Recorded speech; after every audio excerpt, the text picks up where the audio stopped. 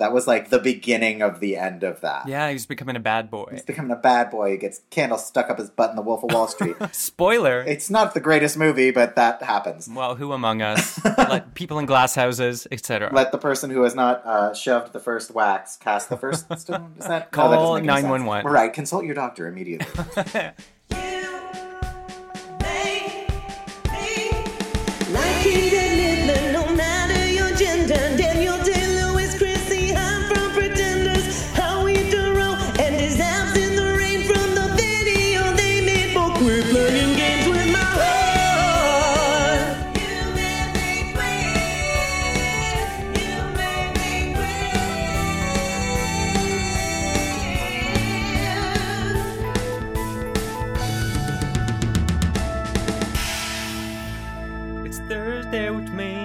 Another episode of Made Me Queer. Hi, I'm Trevor Campbell, and this is You Made Me Queer, the show where gays stop getting you ready for the prom and finally get some sausage curls of their own. That's right. Every episode, I invite a wonderful guest on to join me in pointing the finger of blame at who and or what made us queer. And it feels so good. I hope you had a great week. Welcome back. April Fools is but a shadow behind us, and now only the truth remains. How was it? Did you get punked? Any good stories you want to share? Did you uncover the great pandemic conspiracy and realize that masks are just a tool of oppression on our disease-free faces? If so, good for you. You've done it, haven't you? You've solved the pandemic mystery by yourself. Nancy Drew in the case of conspiracy theorists. My week was a little different. I watched Harold and Maude for the first time. I know I'm about 45, almost 50 years too late on this. Just a warning, this next section will contain spoilers of a 50-year-old movie. I thought Harold and Maude was mega queer. First of all, a bit heavy-handed. Especially with the Cat Stevens songs, which are great, but we get it. Live your truth. You can be this, you can be that. You can braid your hair and then tie it up in your head like a proto Amy Sedaris / Liesel from The Sound of Music. And I'm here for it. That movie should also be called Harold and Mom, because there are some heavy mom issues in that movie. But who can't relate to a mom issue? Certainly not me. Ask my therapist. I bring her up a lot. Hey, Jane, if you're listening. Anyway, Harold and Maude was great. It takes place in San Francisco, which is enough for me, as I've said on the show before. Big fan. The old ruins of the Sutro Baths were the site of a murder in the film. A hilarious madcap murder. The film also had fun little cars, cute cars, and centered around the story of a woman who lived her truth and really leaned back into, I suppose, her white privilege, although she was a Holocaust survivor, by flagrantly disobeying the police at the expense of, I think, everyone's personal safety. But I'm okay with it. She looked fantastic. Again, the hair was A+. Young Bud Cort was giving me some That 70s Show lead character realness, the actor whose name I cannot remember at this time. He has a sort of feathered hair that was not unlike my own style when I was in grade school, middle school for our United States non-metric listeners. Yeah, so the two of them, real, I was going to say a May-December friendship, but it's a May-December fourth base by the time we get around to it. And it's great. Who doesn't want to live in a train? I would love to live in a train. I've lived on several boats, but never a train. And you know what? That's my 2021 vision board right there. Living on a train. I'm going to get a stick and bindle. I'm going to climb aboard the next doorless train I see. And I'll meet you in Tucson, Arizona. Okay, so on to today's episode. It is episode 10. We're double digits, baby. This is exciting. I feel like I deserve candles at the very least, and maybe I'll light some, much to the chagrin of my landlord. My guest today is Evan Spigelman, and you are in for a treat. I actually have a really funny story about how I met Evan for the first time. My first encounter with them was when I was working on an anarchist theater ship, and we had sailed from Manhattan up the Hudson River to Hudson, New York. And I got off the boat, and I had a voicemail on my phone that said, "I heard you're in town. Our mutual friend thinks we'd get along. Call me." This was from Evan, but Evan thought I was still in New York City. I was not, so we didn't get to meet up until about 4 years later, when I was back in New York on another ship, this time a big chartered cruise ship with an NGO from Japan. These are all very different stories. If you want to hear them, buy my book. I like Evan a lot because Evan is multifaceted. Evan is a performer, a drag monster, their words, not mine, a lighting designer, and co-founder of former New Orleans performance collective A Skin Horse Theater, which sounds a bit muscly, and of Loud, the New Orleans queer youth theater. Evan has also worked with some superstar artists, such as Taylor Mack, Justin Vivian Bond, Pearl D'Amour, Penny Arcade, Mink Stole, Joey Arias, Peaches, and The House of Yes. Is your jaw dropping yet? Because mine is knee length. Evan can also be seen as their trash drag alter ego, Miss Asymmetric, as one half of their duo, Creep Cuts. A quick note before we start. My conversation with Evan was one of the first I recorded for this podcast. And as such, I was still learning about what You Made Me Queer was, what the show format was. This is not Evan's fault. This is my fault. So this conversation kind of meanders from the main question quite a bit. We talk about certainly what made Evan queer, but we talk about a lot of other things. And I hope you'll find it interesting. So just buckle up that cute little seatbelt fanny pack you bought at Hot Topic at the mall and enjoy my conversation with the positively bubbling and practically neon Evan Spigelman. You made me queer. Yeah, so I started doing what I thought was drag in college, where I'd like put a mop on my head and, sing Patti Smith songs or something. Ooh, punk drag. And I still do that. Yeah. But yeah, I continued through kind of doing, for the first few years I was in New Orleans, which was right out of college. I was focusing more on the theater work, but it was all pretty gender queer, and looking back on it, I realized that what I was really doing was exploring my own gender, but I didn't know that at the time. And we were doing plays where I play Alice Liddell, who Lewis Carroll based Alice in Wonderland off of, or Hedwig, or these sorts of characters. So then I knew I wanted to make a cabaret piece. Initially it was a cover show. It has gone completely differently since then, and had done some cabaret / drag gigs. Of course, this was my really sloppy, shitty makeup, bad guitar playing on my part, drag. The people that were playing guitars behind me were great. I was good. We'll get it in post. It's fine. Exactly.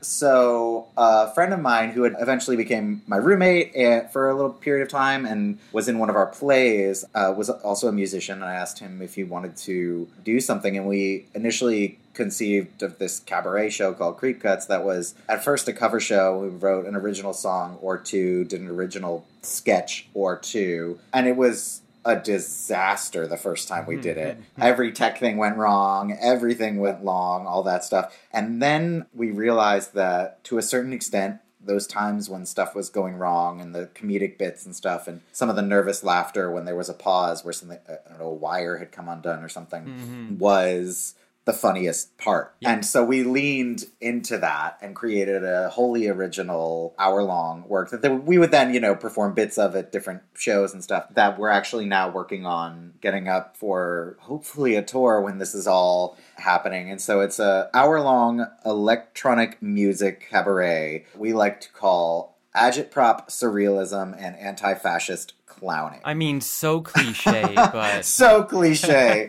And there were other experiments in drag. I did a drag workshop in New Orleans with a character that was sort of very short-lived because I just found home in this place. I've started to go back and forth as to whether I even call it drag, because there's a specific history with drag, and it's very expansive, and I think I'm very much in team your drag is valid. And I'm going to interrupt you because I want to ask you about that. Yeah. I think, because I've seen some of your work, and there's definitely a performance art quality to it, but I love the visuals. And I think one of the things we're working through as we broadly learn about, gender expression and gender identity and orientation and how these things intersect on a bigger scale than we have in the past, I think we're still hung up on drag as this idea of men in dresses.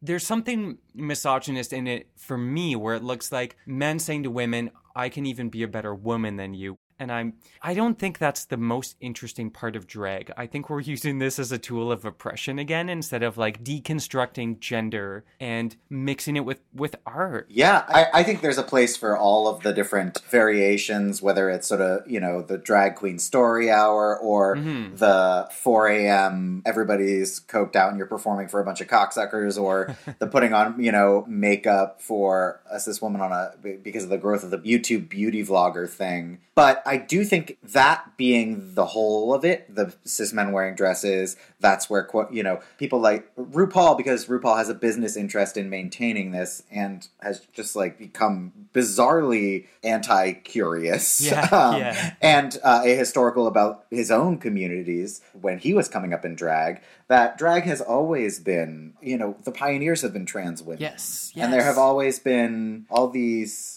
so-called deviations from what people understand as the norm, cis men doing drag, only comes from the fact that people understand that as a norm recently because it's making money. But, and this is no shade to any of the Rue girls because they're amazing. Oh, for sure. It's the show and its limitations that bug me out. And it's not that there's never been a trans woman on that show. And it's not that there's never been, this year there's a trans masculine person. Yeah. But it's that centering of cis men as kind of the norm when there's nothing in the history of drag that really shows that. Yeah. The drag has been much more expansive, and that's why I'm much more on team all drag is valid. But there's a little asterisk to that, which says respect your history, respect your community, respect who was doing it before you. Because there's a lot of gatekeeping in drag, which is the main reason. We have a joke about it in the show. I can't remember which Rue girl said that, like, if you're not wearing nails, you're not doing drag, and we just take that and we, it's become kind of a cliche now to make fun of that because it's ridiculous. And so the gatekeeping sometimes can give me pause when it's on the level of, like, you gotta wear pads or you gotta have hair, whatever it is, which is not that common. But I think there's also something that is mistaken as gatekeeping, or maybe it is, but for a much more kind of legit purpose, which is, like, be cognizant of what you are stepping into and who really, how do I put this, of who blazed the trail for you. And that doesn't mean we need to uncritically love everything that came before us. That's just nostalgia. But if you are new to drag and you're going to trash a trans woman for doing it because it's quote-unquote cheating, which was sort of RuPaul's implication. Right. Obviously, RuPaul's not new on the scene, but a lot of people have picked that phrasing up. Or that there have been cis woman drag performers in cis woman drag, performative cis woman drag, for a long time. The point being, read up, learn your history, and engage with it. Absolutely. And first of all, I'm absolutely here to say that I am front and center for Kylie impersonator or like whatever. Yeah, there's something for everybody. Absolutely. But also, I completely agree with you on a lot of those points. The fact that something that to me is originally a queer fringe property and has sort of been leased to the mainstream to enjoy. But if the gold medal of drag becomes, oh, you pass as female presenting, that is one slice of the drag pie that can be accomplished with that, or that whole mode of expression of a lot of things. There's just so much interesting stuff out there that I like to see it all get its turn at bat. Yeah, and it's not a zero-sum game, right? No. We can acknowledge complex truths and go, hey, it's great that these Rue girls have this platform to make all this money. Like, now you can make money as a drag queen, which is kind of, in some ways, is amazing and is a lifesaver for a lot of people. Not that, you weren't making anything before Rue showed up or anything, but these people that are going on these big tours, you can acknowledge that can be a positive while also going, but maybe the container that it's in has sort of icky elements or isn't ideal. It's a weird frontier, hey, how now, like, you can be a queen and get like a Pepsi licensing deal. Like, imagine that 15 years ago. Well, and in that one way, that's probably the area Rue knows best. Yes. Because that was how Rue blazed a trail in the ways that he did, was as, a model and a cover girl and all that stuff, and often the first drag performer to do so in some of the places that he broke through. So, yeah. In some ways, that's the most honest transference of Drag Race success, because it's very much within his milieu. That's right. Sign that Hulu deal, baby. Yeah. The other thing, too, and I think this extends to theater, so maybe back to some of the other things that you do. Everyone in Drag Race, especially the American Drag Race, those queens got buckets of money to go on that show. because you have the expectation becomes like, I have $10,000 prosthetic wings that jut from my back, as opposed to like busted ass dollar store drag, which is awesome and just as vital. And this happens in theater, right? Where like to quote unquote be a professional production, you need to have a flashy set or a flashy costume to not turn off an audience. Like, how do you think that gets negotiated? Well, I think the first thing that comes to mind is that all of these queens, and same with theater, they got to keep working because I think it's Bob the Drag Queen has a stand-up special where he said something to the effect of $100,000 in New York gets you like a vodka soda and a half or something like that. And while that's not quite true, the major difference I think between drag and theater is in theater your budget is coming from somewhere else. If you're a performer in a play, somehow, whether it's on a micro or a major budget scale, someone else has found that money. In drag, even though some of these Rue girls are probably getting free samples and things like that from companies that want them to promote them, they still gotta pay for their own drag. Right. Drag is expensive as hell, especially when you get to that level and it is expected that you have a certain production value. My love is for the dollar store stuff, even as I acknowledge how incredible and gorgeous and imaginative the expensive looks can be. I just like something where you can sort of see the human hand a little bit more, even if, or sometimes especially if that human hand is messy as hell. Okay, I'm so glad you brought this up because the messiness of the human hand is partly responsible for us being queer, which is why I've called you here today. But the good news is that we know now, Evan, this is not our fault. The experience of being led down the path of queerness, which when we were younger, we didn't know why, but now we know through science. Of course, there are so many reasons. Science has saved everything. For example, if you take too many liberal electives at university. Right, or obviously. if you get a little bit too close to the floor while you're playing limbo. All of these things can make you queer, and we know that now. Yes, we do. But we didn't know before, and so it's not our fault that we're big old queers. And so the reason I've invited you here today is I want to give you a platform to blame who or what made you queer. Who knows what exactly made me queer and continues to make me queerer every day. That's right. I think one of the great things that you realize when you're queer is that identity is not a fixed point. Mm-hmm. And it's just like you evolve as a person, so does how you identify. And sometimes you discover things that have always been there, and sometimes you discover new things, and just match your life experience to go with either what you've always known or what you're discovering.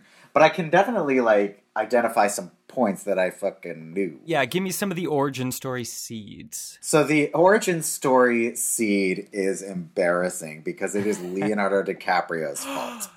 It really is. I think he was responsible for a lot of queer initiation. I think so too. And this was just post-Titanic, The Beach, you remember that movie Of course, era? the puka shell necklace. Exactly, that whole very, very late 90s vibes. I had just started, I was around 12 or 13, right around bar mitzvah age. And were you bar mitzvahed? Was it themed? I was. It was themed to Leonardo DiCaprio. No, it wasn't themed. It was. I think I don't want that theme anymore. Maybe if you asked me back then, I would have wanted it. But now he can go off into the woods and eat his bison heart or whatever he did for the Revenant. And he will. And can I tell you as well, I once tried 3 times unsuccessfully when I was drunk with some friends to sneak into a Mamma Mia themed bat mitzvah. I really thought that you were about to say, when I was drunk, I really tried to eat raw bison heart. Could you imagine? And that's how I got worms the second time. Wait, a Mamma Mia themed bar mitzvah? Yeah, it was in a place called Sunrise, Florida. We were at a hotel and they were holding the bat mitzvah there. And there was a Mamma Mia themed playbill on an easel in front of this banquet hall. So we tried to sneak in twice through the front. The third time was through the industrial kitchen, the service kitchen in the hotel. Y'all were committed. We were really committed. And finally, I think, I just remember the father, I think, looking into our eyes honestly and just being like, why do you want to come in here? Yeah. And we were like, that's a great question, sir, and good evening. What, you didn't want to play corny games with plastic props and things like this? I've never been to a bat mitzvah, so I think I don't quite know what they were up to. I'd be interested to look a little bit more into the history of it, because I know some of the ones I went to as a child were so extravagant. I mean, it makes some extravagant weddings put to shame. And there's a part of me that just wants to is this an American? This feels very American for this thing that these kids who are not terribly religious they're not going to remember their Haftarah portion, 15 years from now. So, like, is this like Hanukkah, where it is important, but it's kind of just responding to some of the pressures of having a capitalist performance of your religion? Right. Who is this for? But we digress. Back to your We do digress. bar mitzvah. We were talking about Leonardo DiCaprio. That's right. This is my new Jewish holiday podcast. Exactly. And with that, naturally, the next sentence would be, so I started looking at porn around that age. This was through the internet? This was through the internet, God but bless the when I internet. was your age. So we, youngins, we had to dial up our internet through the phone line. That's right. So I couldn't just, send nudes on my phone and kind of be all sneaky about it. If you were going to be looking at porn on the internet, if you were, lucky enough to have internet access, you go down and you go to the family computer room to quote unquote do homework. And everyone had to stay off the phone while you were on the internet. Exactly. And everybody had to, endure that horrifying noise that now people are nostalgic for. That's pretty good. Thank you. And maybe if this doesn't work out, I could be a modem impersonator, a professional. That can add that to the job list. I'll send you the clip. You can add it to your reel. Great. Thank you.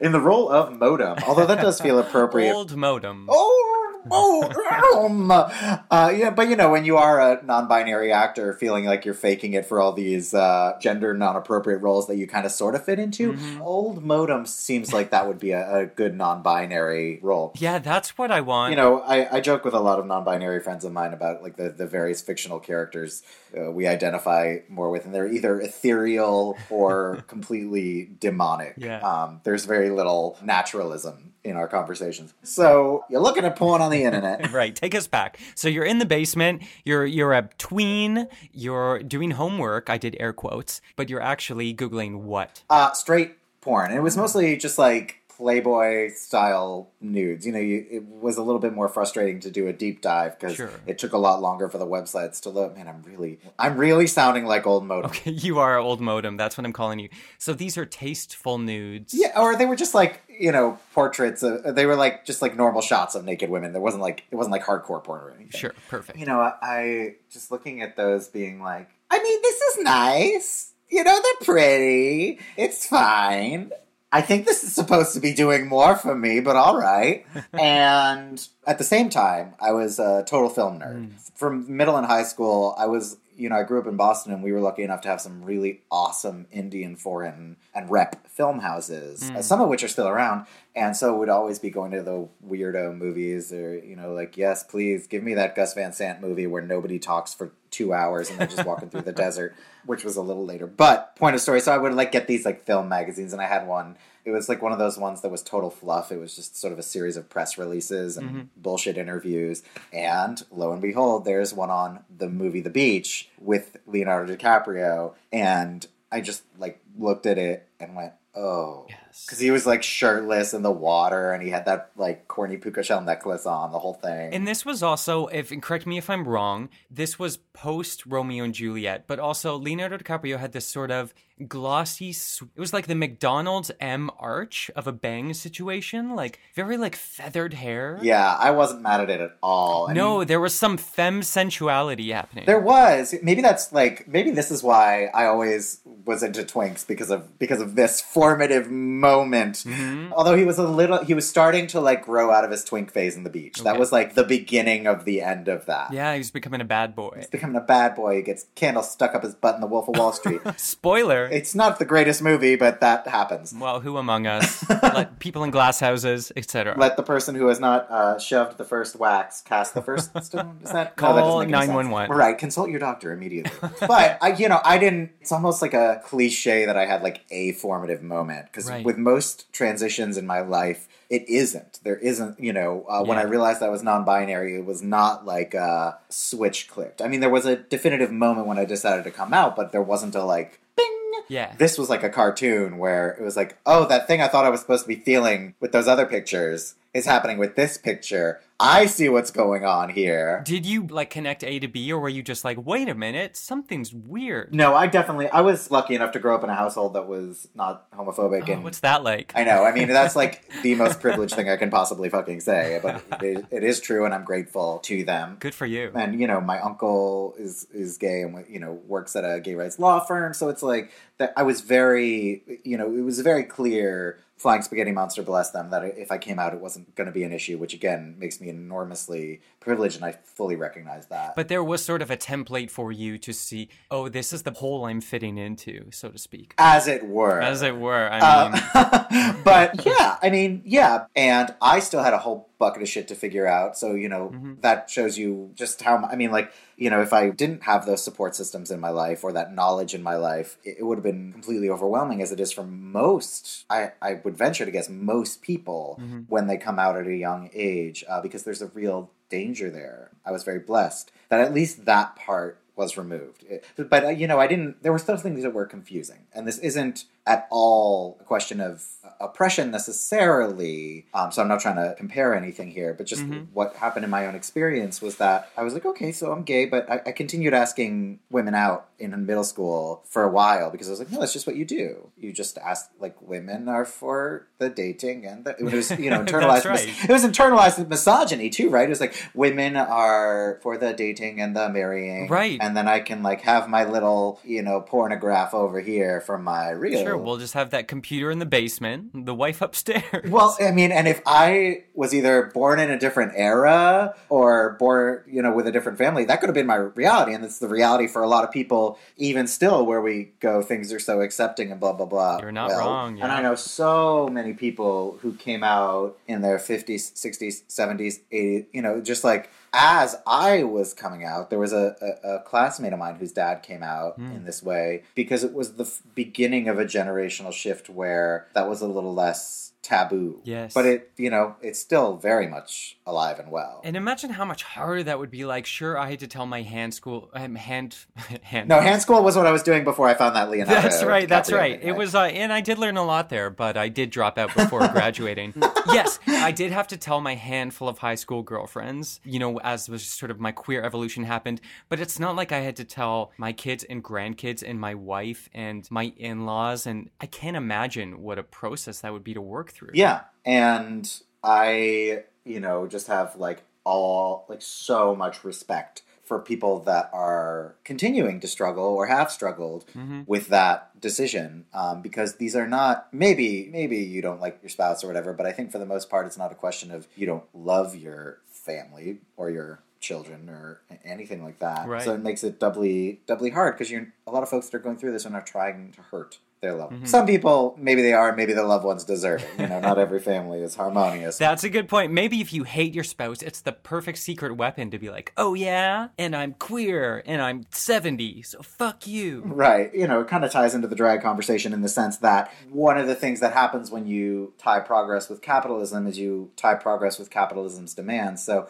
the fact that at that point, when I was coming out, the big deal things were like Ellen and stuff like that. It's not that that's not important. It's that it's not even one step along the way in a linear path, but it just fills one need, maybe in a more sort of multi-dimensional sense, because then you had these, after you got through like a decade of like the shittiest gay movies ever, which were also simultaneously softcore porn, which were, I kind of have a soft spot in my heart. There were also some great, truly queer independent films, but then over the past 5 or 10 years, you have quite a bit of gay representation. Trans representation is starting to happen more, but a lot of it does, with the gay representation, did and still does conform to what capitalism wants, which is young, hot, and almost always white. Yeah. And that's changing to a certain extent. But so it means that, to tie it back in, we don't have many fictionalized stories about our queer elders. Or if we do, it's when they were young and hot. Not that they're not hot now, but when they were hot according to capitalism's demands of what that means. Yeah. So I want to see more stories about that. I want to hear more about the person that's struggling to come out after they've been married for 40 years in a heterosexual relationship. I want to hear about the trans women who have been around for a little while and have stories to tell us from the past few decades, especially because we've lost so many people. Now our generation's been through 2 pandemics.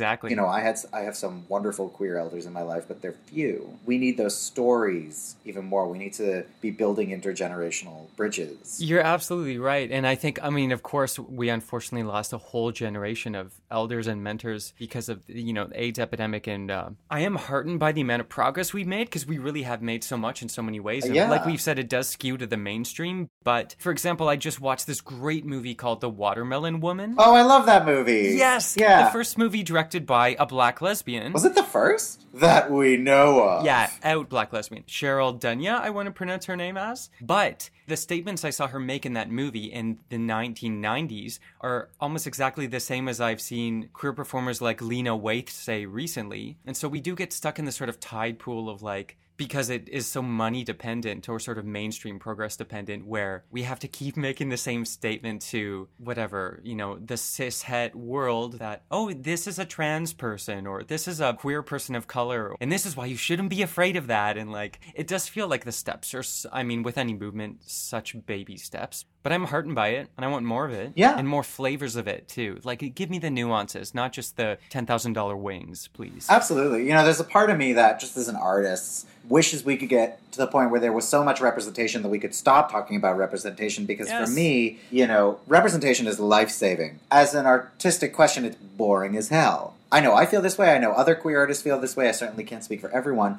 But the idea that your job is to essentially, like you're saying, educate straight people, educate cis people, bring them along, and that is the number one reason for this representation being important. It's like, well, that's extremely important. And I wish we could get to the point where we're talking about other ideas, where we're talking about dreams, where we're talking about idiosyncrasies, where we're talking about things where people don't feel like they have to speak for their entire communities when they are in a movie. I just snapped in the air.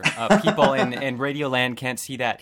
And that makes me think of another thing I saw recently, Taylor Mack's Holiday Sauce. Yeah, we love Judy. Which was legendary, because I think it is that thing, too, that overlaps so well with art, where the idea of genre comes in. With things we don't know how to immediately classify are confusing and maybe a little frightening for some of us, but that is a body of work that I think is constantly challenging what it is and expectations of it, especially with a person who, I mean, their pronoun is Judy. So playing with everything, just such an approach where there's no shortcut as an audience member. Yeah. And one of the things that's remarkable about Taylor, and I mean, you know this, but you know, the listeners at home might not, that I've been involved in a couple of Taylor Mack productions. Sometimes, you know, we did Lily's Revenge in New Orleans, and I was in one of their plays, and then was a cast member at Dandy Minion for the 24-hour, they did a 24-hour history of popular music where each hour was a decade from 1776 to 2016. We had our own little cast sleeping section if we really needed it. And when I say cast, it's like a cast of 300 people. Phenomenal. Matched in grandeur probably only by that Mamma Mia themed bat mitzvah, which I tried to break into. Legend still tells of the Mamma Mia bar mitzvah. A cast of hundreds. Yes. But one of Taylor's biggest talents is being able to explain things to people that are not part of a community, or at least get them on board for the next little bit of time, or however long the gag goes or whatever. You know, when Taylor's performing, I think that there's a sense of, we're building community in this room. My community is this, but I'm going to acknowledge the fact that there are a lot of straight people, a lot of cis people, a lot of people who are not in queer culture, because a lot of straight and cis people sort of are, at least peripherally aware of queer culture, and able to bring those folks along. Yeah. When I'm making my stuff, I think that's incredible, but I sort of make an assumption that, like, so, you know, Creep Cuts is just two people. It's me and Dylan Hunter, who plays my imaginary friend, and that's his character, and he also creates all of the electronic music that I add lyrics to. But even though, you know, I am a queer, non-binary person, and he is a cis, straight, white man, there's sort of an assumption of queer literacy in the show, where I'm like, we're just going to go. And if you want to look this shit up, you are more than welcome to. And to me, that's my way of making queers feel comfortable in my space, by making it their space. Even though it's chaotic and cartoonish and surreal, and so it may not necessarily immediately represent, like, a gay bar, there is an assumption of vocabulary, of gender fluidity, of all these sorts of things that immediately might make straight people go, what the fuck is happening? But I love that when I'm an audience member, this feeling of what the fuck is happening, as long as the what the fuck is still sort of pulling you in and making you curious. Yeah. I think one of the differences between Taylor's approach and my approach, although there are many differences, is that if they don't know it, okay, whatever, it doesn't matter. They can get exposed to these things and figure it out on their own time. Yes, and I think confusion is underrated. I mean, y'all watch Twin Peaks. You know? Take a bit of confusion with your entertainment. So, listen, I'm going to have to let you go soon, but before I do, Evan, would you like to play a game? Sure, let's do it. This game is called Queer, Queerer, Queerest. Oh boy, here we go. It's very hard to say, so that's my part of the project, and now you have to participate. So here are the rules. It's very simple. I'm going to list 3 things. You have to put them in order, from least queer to most queer, and tell me why. Okay. Are you ready? Yes. Okay, 3 things. Sung vows, like sung wedding vows. Uh-huh. The second thing, a sung answering machine message. Uh-huh. The third thing, restaurants where the waiters and waitresses sing while they work. Maybe they sing your order, maybe there's a song break. So just to reiterate, sung vows, a sung answering machine message, and restaurants where the waiters and waitresses sing while they work, least queer to most queer. Oh, man. So I'm going to say with the asterisk on this is that I don't believe in necessarily more or less queer. I believe in more or less queer politics, but I think... I know I'm forcing you into a very... Right. Yes. The asterisk is that, for the straight people listening, there is nothing more queer than feeling like you're not queer enough. So, with that aside... And to address confusion, if you're not entirely on board yet, we are sending ourselves up a little bit. So don't take this too seriously, world. Exactly. So I will put... We're going to let's see. Sung vows, sung answer. I'm going to say, actually, people at the restaurant singing. My instinct is to put it as least queer, and here's why. I adore, the Stardust Diner and tourist traps like that in New York City. And those are some of the hardest working, most talented people you will ever see. But it does remind me of Broadway, because a lot of that is intended as a funnel to Broadway. And I think while you have some shows that are very queer, as a whole, Broadway is gay, but not queer. Oh.